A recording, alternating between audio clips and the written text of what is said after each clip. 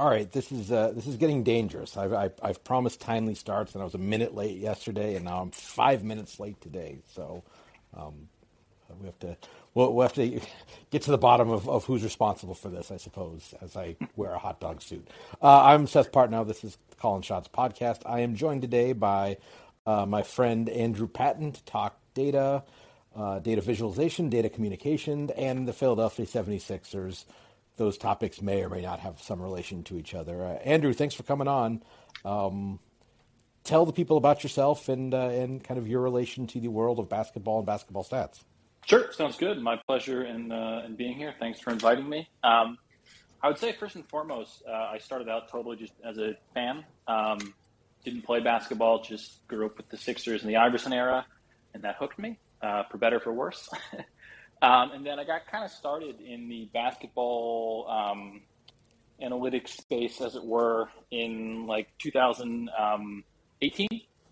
I was writing for Liberty Ballers and doing some statistical noodling for them, and really just kind of, it made sense to me. I've been a scientist and quantitative person my whole life, and I'm certainly better at that stuff than playing basketball. So that made sense to me on that end. And what people primarily know me from these days is my collection of applications.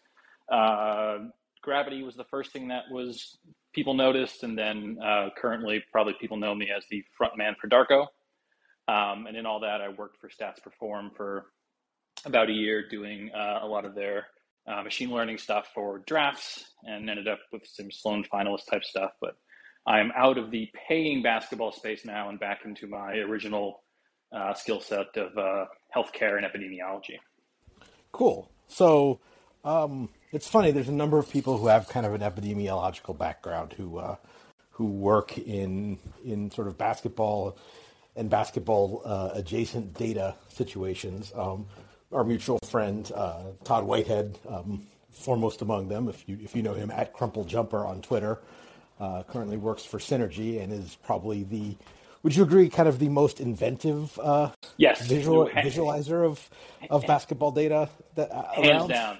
I like to say he's an artist, where I am, like, his work is like really, really just aesthetically beautiful. It tells a story, great stuff, where I'm a little more utilitarian.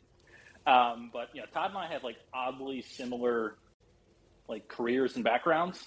In fact, a lot of our PhD colleagues are like the same overlap, so it's pretty funny. Todd and I share a lot of the same background. Just toss that little Dr. Patton humble brag in there. So let's start from there. You mentioned like kind of the aesthetic of his work, and again, if anyone hasn't seen some of Todd's work, perhaps one of my favorite thing that I've seen him do was he was trying to visualize how players production and style of play changes over the years. So he built a giant Jello cube and put pins inside to represent each player, and then found a way to move them around to illustrate like how players change their shot selection and accuracy and stuff over time. And that's the kind of mad scientist that he is.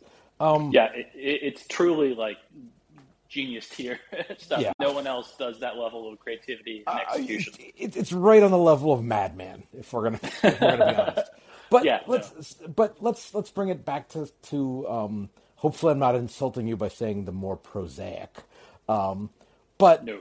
What are some of the important things that even though his work stands out with kind of some of that whimsy, there are sort of some fundamentals of data communication that are being adhered to. Can you describe some of those and kind of what you think are some of the key things to being effective communicating data? Because frankly, I think in the public space, I think the succinct communication of stuff is a spot where even the sort of the best analysts can fall down. Yeah, it's not something that is done lightly, and it's not something that is easy to do right the first time for any means. So with Todd's work, the reason why it's so good is that, first off, it looks gorgeous. If you knew nothing about sports or didn't speak English, you would look at it and say, wow, that looks cool. And that's really important because we're often told in like the scientific world that when you go to these big conferences and you have your poster boards up, you've got like 5 to 8 seconds to hook somebody. That's probably half of that on Twitter, considering there's so much available to draw your attention. So the first thing is everything he does is eye-catching immediately, grabs you and it makes you want to stick around. And the second thing, which is somewhat counterintuitive, is that his work, the presentation of very, very complicated ideas sometimes is very simple. His work is like aesthetically very, very, it's gorgeous, like it looks great, but it's also it's simple. It's distilled down to just the things that matter. There's a quote from Coco Chanel that I like with regards to data visualization. It's essentially every day before you leave the house, look in the mirror and take one thing off. And Todd does a great job of that. And I think something I do a pretty good job as well is there's nothing on the image or the chart that doesn't add value to the point that's trying to be made. There's nothing superfluous there, even though his work is like very rich and detailed. There's nothing there that isn't necessary. And would you agree with me that that's among the most common mistakes we see, at least in visualizing data? Like probably the most common mistake we see is like, oh, here's a chart with things to 9 decimals. And that's, but that's sort of the don't know any better mistake. Yes, there's the lack of, for somebody who's actively trying and isn't just, slapping something up instantaneously, often self-editing is tough. I mean, you're a writer, you know how a good editor that works with you can really help the clarity of a piece by cutting out, 500 words of just fluff. And the same is true for when you work doing any sort of data communication with images or graphics, like what doesn't need to be there and get rid of it. And it's not to say that you can't have things be complicated or interesting or nuanced, because you can. Todd does that. I do that. Another one, Owen Phillips, we both know, does that. But there isn't a lot of like fluff. There's no stuff that's on the screen or on the image that doesn't need to be there, whether it's literally just axis lines or excess text or the right number of decimal points. It's just there's a clarity to things, which is really, really important, because again, you have to hook somebody and then you have to have them understand. Because if you can't have them understand what you're trying to do within, again, a couple seconds, they're going to bail every time. And it doesn't really matter how great your work was if no one sticks around to read it. I've always, in writing and in sort of verbal communication of analytics concepts, I tend to fall back. You have rigorous academic training, and I have legal training, which is not the same thing at all. But I fall back on that, and when studying for the bar exam, they always teach you to pay attention to the call of the question. And what that means is the bar exam is trying to test your knowledge of certain points of black letter law.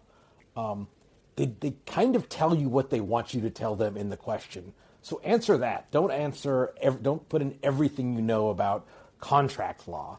You put in all the key points about this area of contract law that the question is dealing with. And I think now, obviously, we're not dealing with the formalism of kind of legal briefing or anything like that here. But I think that's both in written and visual form. Keeping that in mind, what's the question I'm answering? How do I get there as quickly and clearly as possible? Absolutely. I'll say that this is sports agnostic, what I'm saying. Yes. You should strive for clarity in your images and charts, especially if they're going to stand alone. It's one thing if you're writing a paper and figure 1 has a caption and then there's 3 pages of text explaining what's going on. That's one thing. It still should be clear, but if it is meant to stand with a large corpus of text, you've got a little more wiggle room there. If it's something you're putting out on Twitter or an app or just standing by itself, it needs to be self-explanatory. And it needs to be self-explanatory in a way which is very important here. It's that there can only be one conclusion from the chart. You need to be able to show it to 100 people and 95 of them all say the same thing about what it's about. Because if you have a chart that has multiple conclusions or multiple things you can draw from it that aren't really getting at the thrust we're trying to answer, it's so non-specific as to be meaningless. So it's a good thing, and this took me a long time to get right, because when you first start, you're so excited you can do anything that isn't terrible. You put every single bell and whistle you could imagine onto just to show you can do it. And then over Hey, time, I learned GG Animate. Let's put rotating GIFs in.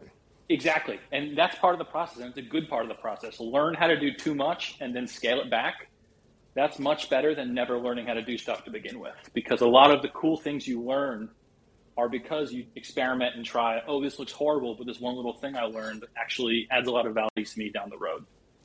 I would add, and maybe you agree, maybe you disagree, but in sort of a sports context, and certainly in like a basketball analytics context, an NBA analytics, an NBA Twitter analytics discussion, you're dealing with the people who are going to be engaging with that sort of visualization are already selected for a pretty high level of baseline knowledge, which means that you can be even simpler, and you should be even simpler in what is on the chart, because there you can almost assume a fair amount of understanding. Like you don't like, if you have a chart with a bunch of point guards being compared to each other, do you need to do a bunch of like explanation about what positions are or anything like that?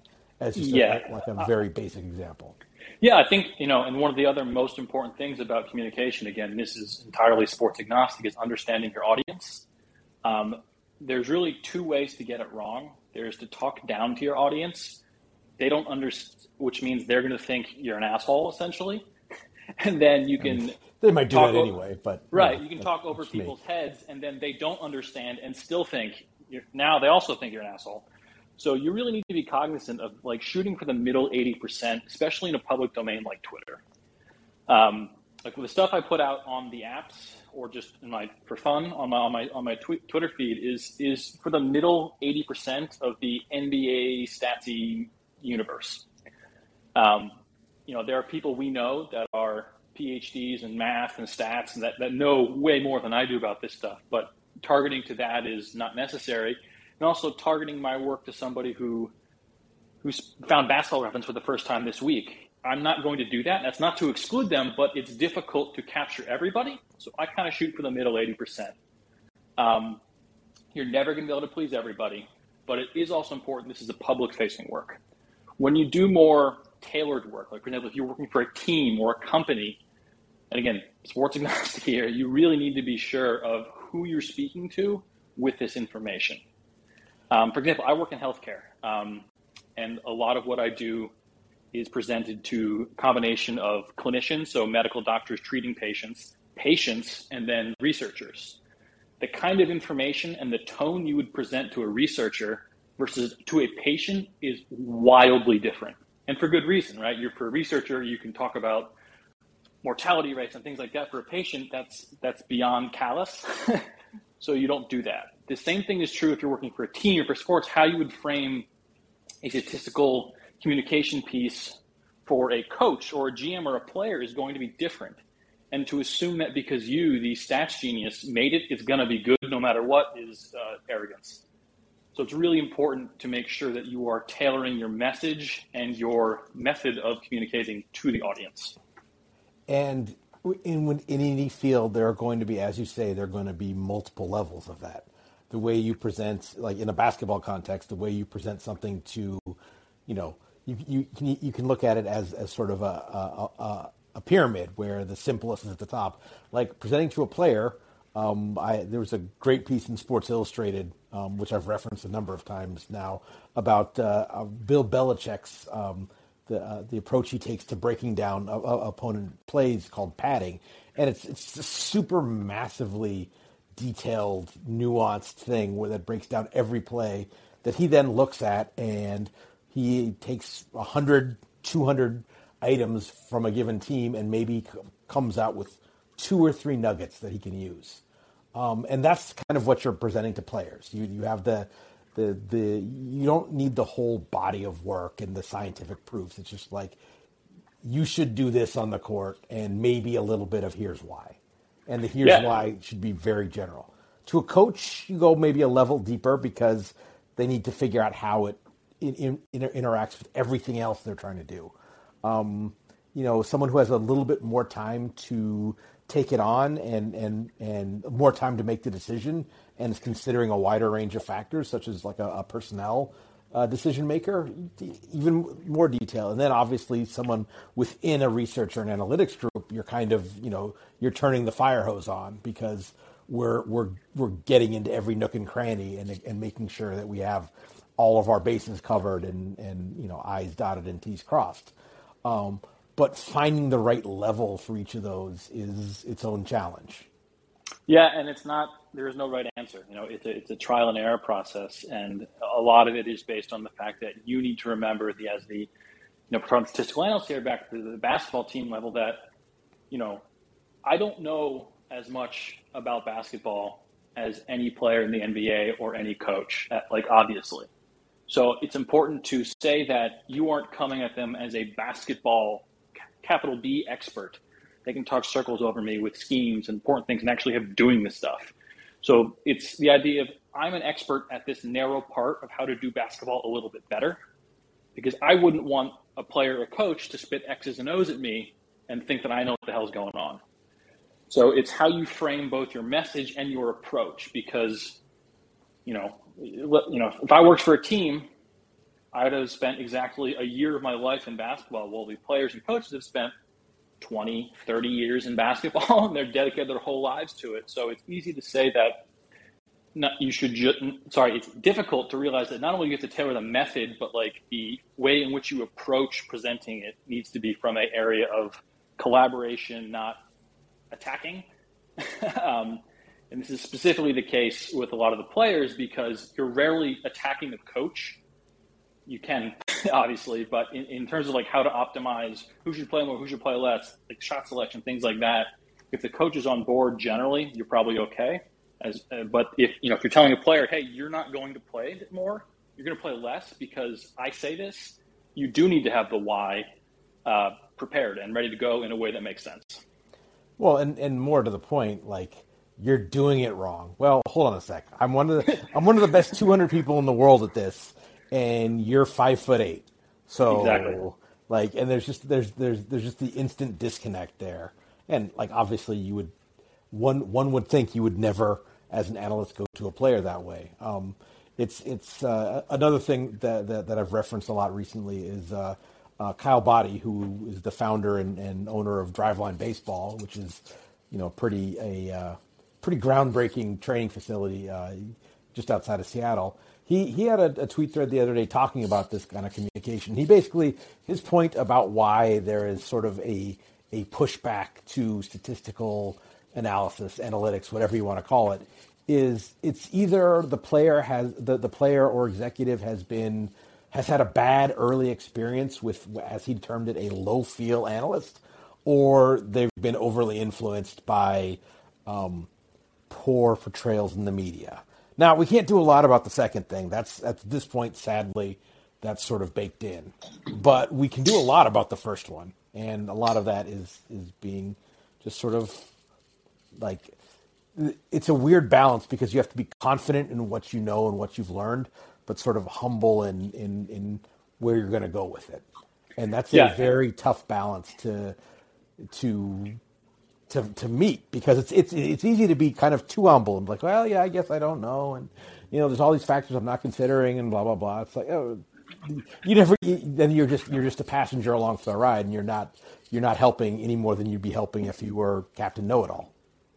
Right. Yeah, I think the important thing there, and this is something we talk about in healthcare, is that there needs to be empathy in your analysis, especially if it's patient-facing, or in this case, you'd be player-facing, is that we go back to the patient, you're obviously literally talking about how they are going to live or not.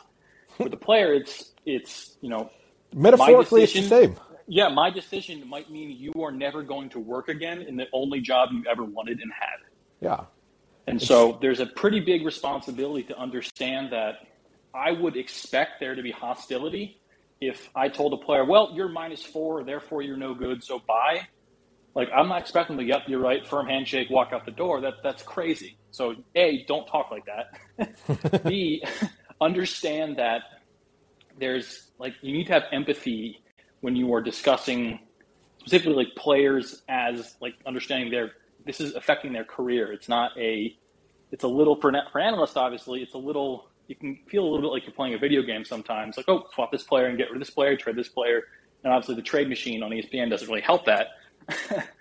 But there has to be an understanding of how your work is affecting people, even if it's great, even if your work is awesome. There are going to be people that are negatively affected by it. So that's something to keep in mind. And in a zero-sum roster situation like the NBA, you can't avoid that. But you just can't be a jerk about it or callous. Right. Okay, so we've done 20 minutes of very meta kind of how do you present data. Let's get into some more specifics. You mentioned that you like some of the things you've built, and I would recommend people check out Andrew's apps. The really interesting one that I kind of wanted to talk about, I think I had Costa on last week, and we talked plenty about Darko, so don't want to dig into that too much. I would encourage people to listen to that convo. I want to talk about gravity and the concept of how to conceptualize and visualize something so kind of ephemeral. I know we've talked about this before a lot offline, but just, briefly in lay terms, you want to describe what you've done and then kind of what the implications are and what it does and doesn't do well. For sure. So I think this actually ties really well into your conversation with Kostya, because the gravity that I envisioned is essentially, people would always say that, like, oh, this guy's got shooting gravity. So look at this gravity around Steph, but there wasn't like a universally recognized definition. It's it's the court case. I can't define it, but I know it when I see it. And at the time, this was like the JJ Redick and Covington Sixers that I was watching, and obviously those two guys had a ton of gravity in the colloquial sense of players would follow them wherever they went around the court. You were not going to ever leave JJ Redick on the 3-point line, even if someone's essentially had an open dunk behind you. And so I wanted to quantify that because I thought it was interesting. How can I show that? But when we get into, and this is something actually in my communication that I believe very strongly, is that getting an A++ like perfect way to do this could take years and months and data I don't have, but a B+ version of this that gets the concept across is more valuable than like a fully quantitative solve. Because that's ultimately what I wanted to see is what does it look like? What does it feel like? And so essentially what I did was, in a totally descriptive manner, so not predictive, not a model at all, essentially a combination of a player's efficiency and usage weighted by a few things across kind of all the points on the floor. And when you do this on a 2D plot, it looks kind of meh. But when you make it three-dimensional, you can really feel what's happening. And it looks like you'd expect it to look like for players. You can see what side they have bias to, where they pull the gravity the most. And we've talked this in the past, especially with guys like Russ and Embiid to an extent, like why does anyone ever close out on those guys? It's kind of because this concept of like gravity, like if you shoot a lot, even if it doesn't go in all the time, you're going to get more respect than somebody who never shoots, but still makes them at a better rate. And so this was a kind of a fun, like lava lamp looking 3D stuff that gets the concept across without having actually a solve or a quantitative solution to it. But it allows you to explore and describe what I think a representation of shooting gravity actually looks like. The easiest way to describe it for people who haven't seen it is there are players who not players who have great perimeter gravity, but guys who are like the dive and dunk big man who never does anything else. If you look at the plots that Andrew has come up for these, it basically the area around the rim looks kind of like if you've ever seen like a digital rendering of a black hole where there's this like event horizon and then everything falls off and that's what the rim area looks like for those players. And from a gravity standpoint, it's like, yes, they suck attention towards themselves at the rim. Or they should, I would say, because that I think gets into the other part of this. This isn't actually measuring in any way correct the concept of what's happening on the floor. It's like because first off, public access data, not possible at all to do that. This is defense agnostic gravity. Right. So it doesn't really actually matter where the defense is on the court because it doesn't go into this at all.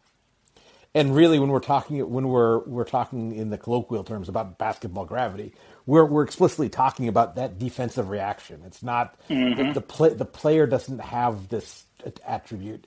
The defense tends to react in a certain way to a player, and that's kind of a hard thing to get your head around, because even though we mostly identify it with like the elite shooters, which no shit, we're staying attached to Duncan Robinson's body when he's moving around the court. Those aren't the really interesting cases for gravity. It's kind of the middling shooter. Like, does Marcus Smart have more gravity than, I don't know, pick a guy who makes threes but doesn't shoot them ever? Maybe Kyle Anderson. I haven't looked up what he's shooting this year, but like last year, he shot pretty well, but didn't shoot them at a high rate. And so I would imagine that in the play of basketball games, Marcus Smart had more perimeter gravity, even though by any reasonable measure, Kyle Anderson was kind of more effective in those kind of areas as a shooter. Yeah, it's not the player that has gravity. It's what the defense does that is the gravity, and public data can't do it. And there's a very interesting, as you know, there's a usage and efficiency trade-off.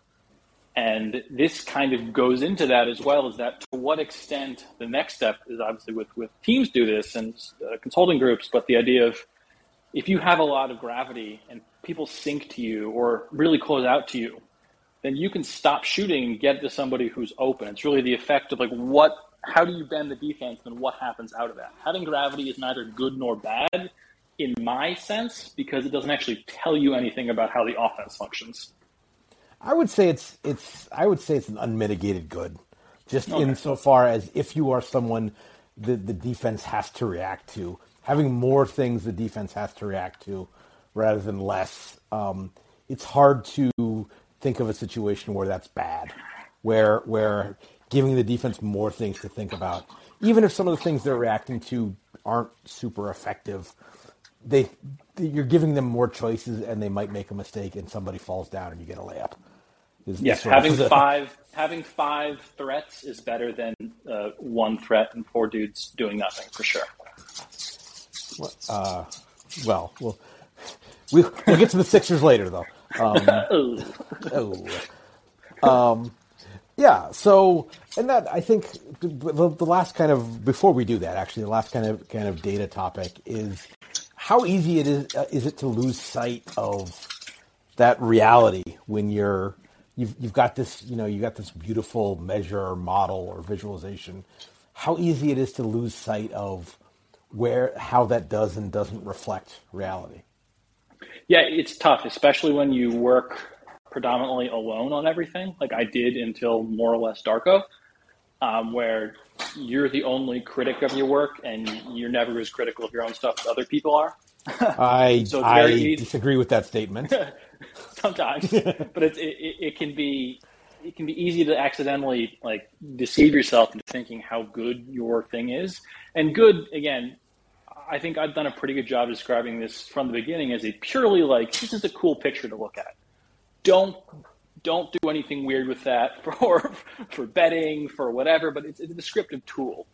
And I think as long as you're realistic with your expectations or anything you make can or cannot do, it has value, right? I mean, I don't think that Gravity, my app, is useful for an NBA team. It's fun to look at. It's fun to explore, but it doesn't provide a lot of utility for, Seth, the former, as the Bucks employee. That would not have been useful to you at all. How many people have yelled at you for gambling losses or DFS losses? None, actually, because Darko does pretty well. So. Okay, so they've been using Darko, not Gravity. Okay. Yes, right. But it's the idea of providing a fancy, fun, interactive thing has value to fans and media members as a way to explore and learn and just have fun with a cool thing to look at, a cool thing to play around with. That has value. The problem is when you start overselling what the thing you make can do. Again, mine is not only not a model, it is essentially based on an eyeball test of what I think looks right. Because there is no. You're never going to get VC funding this way. True. True. Not AI, ML, whatever. But, real time, exactly. blockchain. So many. Exactly. But it's tough because then you get excited about the work you do, and you should be, and just keep a realistic eye to what the limitations are of what you're doing. And I think that's actually an advantage of kind of my science background, is that from the beginning we're always doing research like, what are the limitations of what I'm doing, what are the problems of what I'm doing. And it kind of grounds you in the sense of making sure you're not making absolutely absurd claims about any work you put out. Hopefully. Okay, so you've given me too many good possible segues. You talked about like one player and some dudes. You've talked about limitations. You've talked about drawbacks. You've talked about challenges. So let's talk about your Philadelphia 76ers. Let's get into it. Yeah, they won tonight. They did. They're in a nice little heater here. Yeah, a stirring win over the Orlando Magic at home, despite Mo Bamba going absolutely nuts in the first half, actually. But anyway, how are you feeling? Distinctly medium. Although the East is so jammed at this point, you could shuffle those teams in more or less any order, and I wouldn't be surprised by the end of the season. I don't have entirely faith in the Bulls to hold on to that one seed. I mean, essentially, it comes down to does Embiid keep playing like the top 3 player in the league as opposed to the top 8 or 9 guy he has been playing like for most of his career, which is still really awesome. If he does, 50 tonight. Yeah. If he keeps playing like that, the answer is like Eastern Conference Finals. If he doesn't, then it's second round, something like that. First round, second round. But it's such a weird team. It's always been a weird team forever. It's never just easy. And obviously you're missing a player, a player with who's important, even if he's not. He's somehow now underrated. Massively. I would say, I'm acknowledging all of the difficulties that Ben Simmons has and all the challenges he presents in terms of team building and in-game strategy. I think he is a massively underrated player right now. Pretty much the only thing anyone remembers is the last quarter of the playoffs last year, when the bus being driven forward and backwards over him by a coach not who didn't really do himself. I would a coach is like, hey, let's play you on the second unit with no shooters and Dwight Howard. Why is this not working every game? That wasn't great. But I think he's such an interesting and fun player to have on a team, because he's literally, there's no one else like him in the NBA at all. And it's cool to watch him play, and it's so frustrating to watch him play poorly. But he's important, and worst case, he gives you 38 minutes of insane lockdown 4-position defense a night, which is pretty good, and can certainly, in more track meet kind of games, really take some load off of the Embiid. And also, you're not just missing a guy. Like, it's not just he's out, and so you could have another roster spot, another player. Like, he's just not there. So you lose so much. Like, you're missing a $20 million hole in your roster. Do you feel like the 76ers have ever really, I don't want to, empowered the right word, but ever put him in anything close to, even for stretches of games, in a favorable situation? Yes, once and only once. When was this? This was like 2 years ago, when he had that 17-game winning streak when Embiid was out. 3 years ago, at the end of, again, Embiid was hurt, and out for a bit, and they were playing not great teams, but it was essentially when they had Redick and Covington and guys who could plausibly shoot 3-pointers.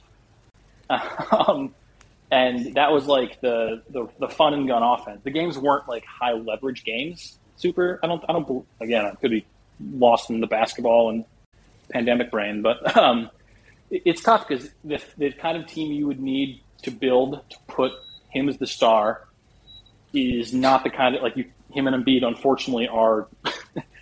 You can't have two guys who need the ball in their hands 100% of the time and both want to score from the same place in the court the entire time. It's tricky. Or you can, but you need to have the right other stuff around them. and that's in both in terms of personnel, but also scheme. I was talking to Brad Rowland from Locked On Hawks yesterday, and we were talking about the possible fit of Simmons in Atlanta, and I think we both kind of agreed on like the on paper fit is interesting. The on paper fit is far less interesting when you realize that whatever you think of Nate McMillan as a coach, offensively creative is not something that comes to mind, and that would be, he would require that in any situation, but especially fitting him, Trey, Clint Capella in the same lineup. Okay, how does this work? You need you need to get a little weird, and I feel like that's been the problem in Philly last year. I think that whatever else you want to say about Doc Rivers, he is not especially offensively creative coach, and so Simmons was like not really operationalized for most of last year. Yeah, I think that you are dead on with you got to get weird, and I think it's interesting because Embiid is not he's like the best possible version of that archetype, but that's not like a weird player. He's just really, really good. But Ben would require some offensive creativity and roster building creativity that I think is at odds with what has always been with the Sixers in general. The one thing, I was all in on the Philadelphia big boys when they were playing like the Horford, Simmons, like when they went like 5 centers essentially. I was all in on that weird experiment because that was kind of an idea. It was a take. I thought they were going to be like, I thought that team was going to be historically great defensively. Yeah, I mean, it's a point of view. You know what I mean? It's like that is a hint of creativity because you can't just like roll him out as a normal point guard or whatever the heck he is and like expect to run all your normal stuff like that. The stuff for him doesn't exist yet, really. Right. So I don't know. I wish they got a little more creative. I think it would be more interesting to have him be on a bad team with a young coach that had a bunch of runway and essentially just like play around for 2 years and figure out what works. Because the ever-looming specter in the Sixers is Embiid's clock is running. And his clock is running a little faster than a lot of other guys. So you can't burn a year and a half tootling around with funky Simmons sets at the expense of giving Embiid a shot in the playoffs. Well, let's talk about that. I feel like that argument has been trotted out a lot for why Philly has to deal Simmons this year, has to in the next month, has to by the trade deadline, make a deal with Simmons because you quote can't waste a year of Embiid's prime. And I get that. I get the logic there, but what's the counterfactual? What's waste a year of his prime anyway? Right. Well, for a lot of these deals that we're seeing, it seems like that. So, what's for you is like the minimum thing you would you think would be worth it this season? I want a real dribble, a player who can dribble and shoot the basketball that the Sixers have not had forever. Like, when was the last, like, a real, actual, like, guard, like a real guard who could do a little bit of everything, shoot pretty well, dribble well, penetrate, all that stuff, wasn't a disaster on defense. Since Drew Holiday? Like, like young, early career Drew Holiday, who probably wasn't really good yet by the time that he sort of processed out of town? Yeah, it's like there's like, was it 2 years ago they had like Tobias playing shooting guard all year, and I love Tobias, but like that's not him. And I don't know, it is frustrating because every Sixers fan that I'm aware of has been screeching to the heavens to just get a dude who can dribble and shoot, preferably one after another. Right. Someone better than Shake Milton. Like I kind of like Shake Milton, but he's not he's not the dude. He's someone who can. So he can do those things, but that's not quite at the level you're talking about. Yeah, because if you remember, the last like creative offense the Sixers ran was the heavier reliance, again, not super creative, but the heavier reliance on the Redick and Embiid DHOs. Those were awesome plays that catered to the strengths of both guys, and they had a really good chemistry. And Redick obviously could dribble barely. He could do it a little better than people thought. And obviously a killer shooter, but he was a defensive triple minus. But like that idea of you need a guy who can bend the defense on the move, which the Sixers haven't had a long time. And that's really the thing that I feel is important. How close does Tyrese Maxey come? 2 years from now? I mean, he's good. Okay. I'm a big Maxey fan. He's not there yet. I mean, it's hard. Being a young point guard is hard. Yep. It's a tough position in the league right now. Yeah, and he's going to be good. The question is he going to be good enough when Embiid is 32, or whatever their curves is on the trend, and Embiid will eventually start to decline. When does Maxey's like peak or take off, kind of thing. Right. So I don't know. I think Maxey is that kind of player. I don't know if he will get there in quite the time we need, like maybe tomorrow, ideally. but that kind of guy who's 3 years older. So let me throw some names out there, and you tell me if that's a guy who meets those conditions. CJ McCollum. I mean, that's like the one everyone thinks about, right? He can literally dribble and shoot. There's something funky about Portland in general. And then McCollum, I don't know. I think that's good. But he can dribble and shoot in sort of the same way Seth Curry can. Maybe a little bit better. I think he's a little better. Yes, I think he's a little better. Defensively, again, is like... Because that's the thing people forget when you take a plus, let's say a +2 defender in Simmons with legitimate versatility, not like the versatility people talk about. Everyone can guard 1 through 5. He can literally guard 1 through 4. And put in a 6'2" dude who can guard one position poorly. How many more points are you gonna have to score per night? Right. To cover that, and that's it's easy to think, you just add. Well, CJ could score 23 points a game, and Simmons scores 14, so that's 10 more points a game. Yeah, so I don't know. I think that it's also like 5 more shots, and you're giving up what? Yeah. So it's tough. I don't know. It's like kind of thing where if there was the player that was like, this is obvious. Well, I don't think there is one. I'm just like De'Aaron Fox. I would have. I was an instructor at Sports Business Classroom at Summer League in Vegas this year, and part of that program is kind of a mock trade deadline exercise, or in that case, kind of a mock off-season exercise dealing. But like almost if you assumed a trade deadline in the off-season, and that was a trade that actually happened in that context. Was the team, the group of students that were, the brain trust of the Sixers, and the ones that was the brain trust of the Kings, like came up with a deal that was basically centered around Fox for Simmons, and that was kind of like the obvious one we figured would happen. I think that deal looked a lot better then than it would now. Yeah, that's the thing. Like at the start of the 1920 season, I would say in a heartbeat. Because I assumed he would have kept getting better, and he has done the opposite. He's had a rough more year. or less.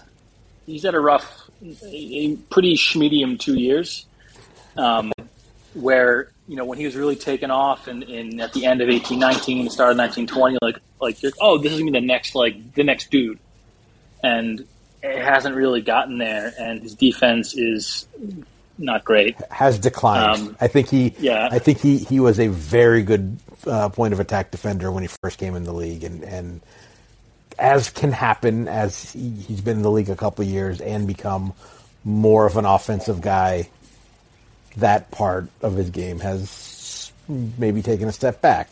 And again, that is a completely standard trajectory, I would say.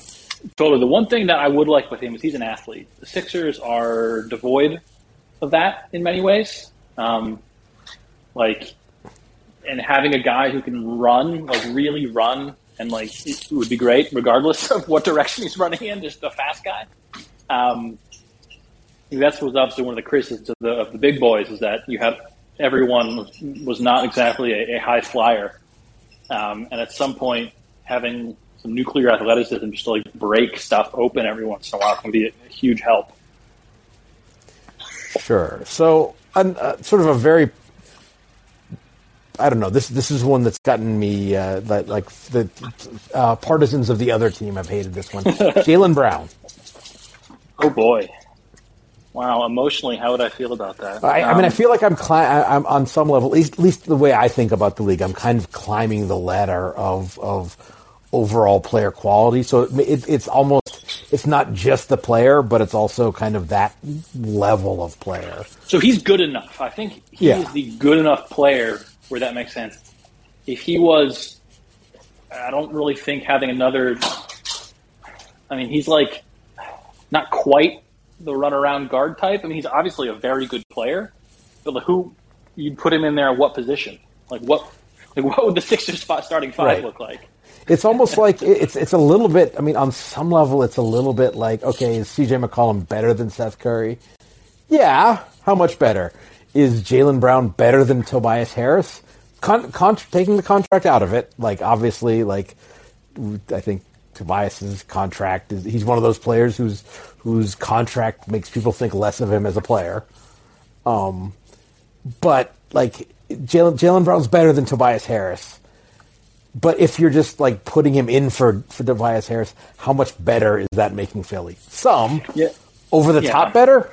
Like he might be better enough than him, maybe, but they still would feel a little short.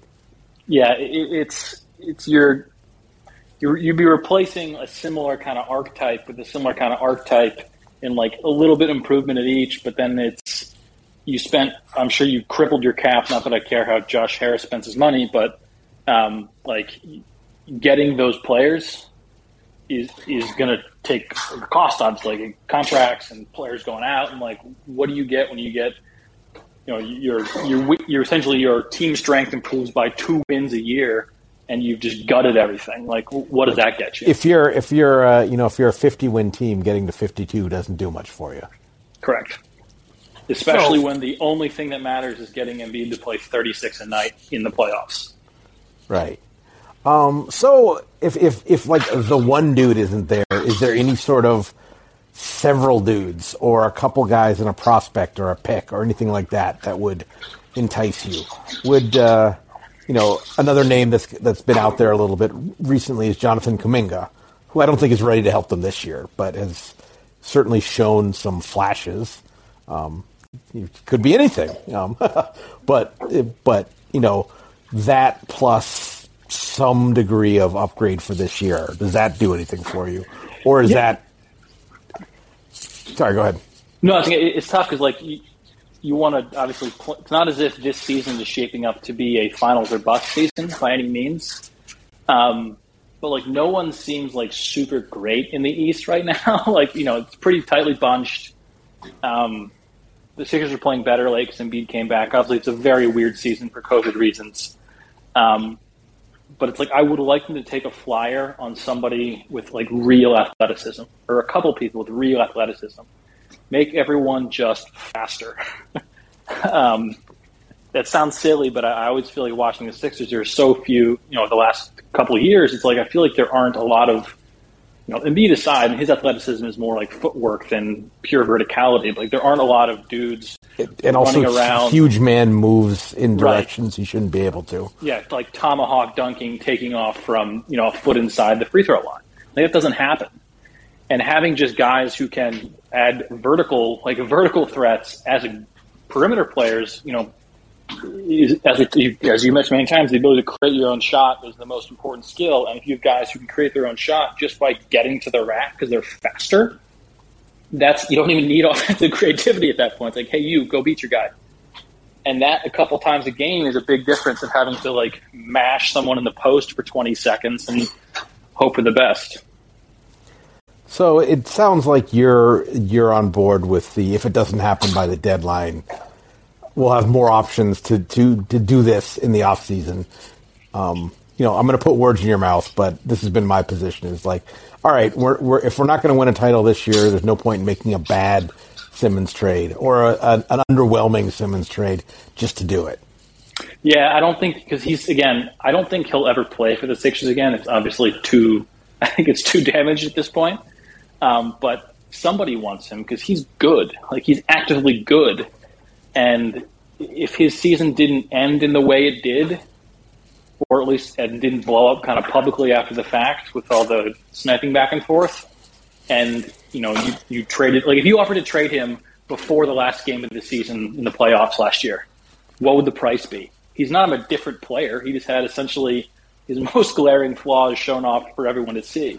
I mean, he's basically 5 seconds of game action have completely, is all anyone sees for him now. Yeah, exactly. And someone will want him, and it's a question of, unfortunately, there's no team like the Lakers and Anthony Davis willing to give you everything for them. Can I interest you in a mildly used Russell Westbrook?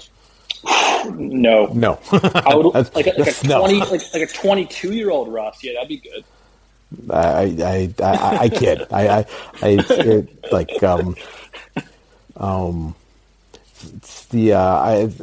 we try not to do these things, but there's a fair amount of "I told you so" from the community, if you will, about the fate of Russ on the Lakers. But that's neither here nor there. I think I upside plays on athleticism and getting weird with it. Be creative. Embiid's so good that you can, I think, afford to play around with stuff on the edges because he's going to win you games on his own. And ultimately, it doesn't really matter if we get to the playoffs and he's hurt or he can't play 36 a night because they're going to lose anyway. So do what you got to do to get him there, and then let the man cook, essentially. Sure. All right, I think that's enough about unless you have more Sixers thoughts. I can scream for weeks about them, so it's probably best for your audience to cut me off here. So I guess we'll get you out of here with, if the Sixers aren't winning the title this year, who is and why? Who's going to win? Or at least make the case for a couple, 3 different teams. Well, I think the Suns would be cool. I think that would be very cool. I would like the Nuggets, obviously, because Jokic, I think, is obviously one of those players that you just like to watch because he's so good. But they need some need some things to happen. I don't think they're going to, but if I could pick it. I mean, I think the Suns would be cool. I would like the Suns if I could go. The immortal one winning a chip would be for pretty good because you can probably play for 10 more years. But anyone but the Nets, really. No, I was asked yesterday on I don't know if you would believe, in New Zealand. It was actually today, but it was yesterday because it was Wednesday morning radio in New Zealand. Anyway, time zones are weird. Who I thought the finals was going to be, and at this point, if I had to pick, I would say it's going to be a rematch. I think it's Bucks Suns again. That's almost. Yeah, I trust the Bucks the most in the East for sure. Obviously. Yeah, I don't think anyone. Last week I kind of asked, hey, what would it take for people to believe in the Bulls, essentially, before the Nets game, and since then, basically the opposite of everything that's happened since then is what would have taken. So no one's I don't think anyone has. I think people would basically say that the Bulls making the second round of the playoffs would be a quality season for them at this point. I think that's the realistic expectation. Yes, I think they are a little out over their skis. Yeah. And it's gonna not be necessarily super pretty the rest of the way. I think it's too, as fun as the Cavs has been, it's too early. They, especially losing Rubio, really lowers their ceiling. So that kind of leaves you sort of by default with, the Sixers maybe with breaks and maybe a little bit of roster help, But then kind of the guys who we thought were going to be there, which is Miami, and we don't really know what Miami looks like, and Brooklyn and Milwaukee. And as you say, like, there's probably fewer questions about Milwaukee than the other two teams. I mean, aside from will Brook Lopez ever play again this season, which is kind of a big deal. Maybe less of one in how the playoffs are shaking up, because like the team he would be most important against, I would think, is Philly. But if Philly is ultimately not really a threat, then okay, Embiid could score 40 a game and the Bucks could still win that series comfortably. I think that would be kind of, I think that might be how that would play out. Embiid would have a historic series and they'd lose in 6 games. Yeah. So that's I guess where I am. Anything else you want to touch on? Any burning hot takes you have?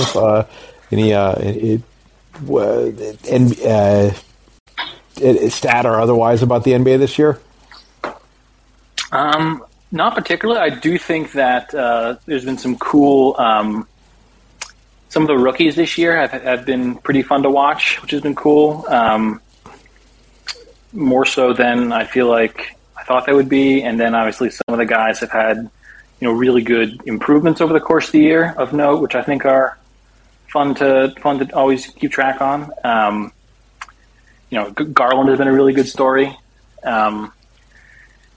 which I think is cool. Some people almost wrote him off already, but he's had a really fun year, and he's turning out to be could be again one of those guys over the next couple of years to really kind of own the East as the current crop plateaus a bit. It's a very strong argument for not worrying about fit when you're drafting. Yeah. Oh, we already have Colin Sexton. We can't pick this guy. Well, like, if both of them turn out to be really good, that's a good problem to have. But the modal outcome is neither would be good. Yes, and having good players is good, regardless of what they do. Yeah. So you mentioned rookies. So I guess the last question for you is, this is sort of a question: how quickly do you revise your opinion of, something like, I don't know whether you had Cade Cunningham or Evan Mobley higher pre-draft, but how much of what you've seen this year would cause you to revise that, and how strongly would you believe one way or the other at this point? That's a really tough, hard question. I would say that Mobley's been good, not just like rookie good, but like pretty good as an NBA player, which is cool to see. And I was extremely unusual. Like, we can't overstate the degree to which a rookie being positively impactful on a good team is, how unusual that is. Yeah, and I was higher on Cade coming out because I think when in doubt, don't pick the big guy. Despite Embiid and Jokic, like, it's just harder to be awesome as a big guy than to be even just really good as a perimeter player, and more value that adds. But I think, I don't like getting rid of guys too early or selling them too early because, I've spent enough time in actual athletic development for many years, like coaching athletes, hands-on strength stuff, conditioning stuff, and talent and skills coaching, that, it takes time, and it's easy to forget that because these guys look the way they do and get paid the way they do that they are 20.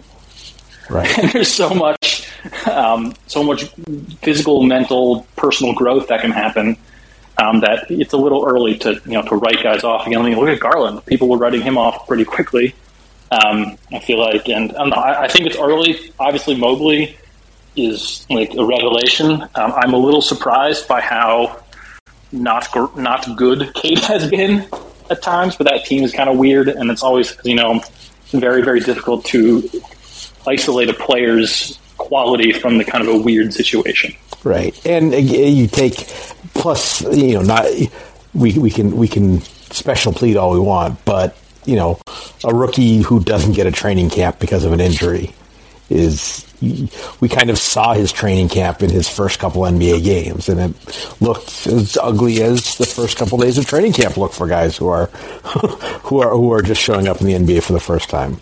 Yeah, I think he probably won't. He's not going to be. I think it's probably safe that he won't reach the insane peak some people thought he would, because I think those players usually pop immediately. But I think there's plenty of time for him to become a very good or even excellent NBA player. Yeah, I think that's fair. I do think that's overstated to a degree. I think if he had been actively bad this year, that takes some of those top end 10 outcomes off the table. I mean, yeah, it's less likely for him having just been okay rather than him being great out of the gate. But I think this is actually one where I rely on Darko a little bit, is where his trends are not like, you can pretty quickly pick up on guys who tend to reach super high peaks, and it hasn't, and that to me is telling. Well, we can argue about we can argue about overfitting on small samples later, but we can. Also, I think probably like you brought it up, and I had completely forgot about this when I was going to have you on about your sort of training and skills development background. I think probably have to have you back on in the off season to talk about player development and kind of a scientific approach to player development, because that's scare quoted scientific approach to player development, because that's a fascinating topic that like kind of nobody knows nothing about, and I think that the NBA is certainly well behind baseball, at least in that regard, and NFL as well. I mean, the NBA was behind most, like NFL for sure, baseball for sure, because this is the case, and we can talk later, but any sport that is predominantly skill-based is going to be lower on the uptake of that. And the super easy example is golf. Everyone looked like bags of mashed potatoes until Tiger came along, and now fewer of the guys look like bags of mashed potatoes, right? So because the skill is still the dominating thing, but the ability to improve, physical skills translates into on-court skills. So we can talk about for obviously a different time, but it's basketball has really come into, especially on the high school and college side, has really done a much better job in the last 8-10 years preparing guys. Well, cool. That is a tease for a future episode. Andrew, thanks a lot for coming on. Always a good time chatting with you, and appreciate you taking some time out of your Wednesday night to give us some of your thoughts. My pleasures. Thanks as always, Seth.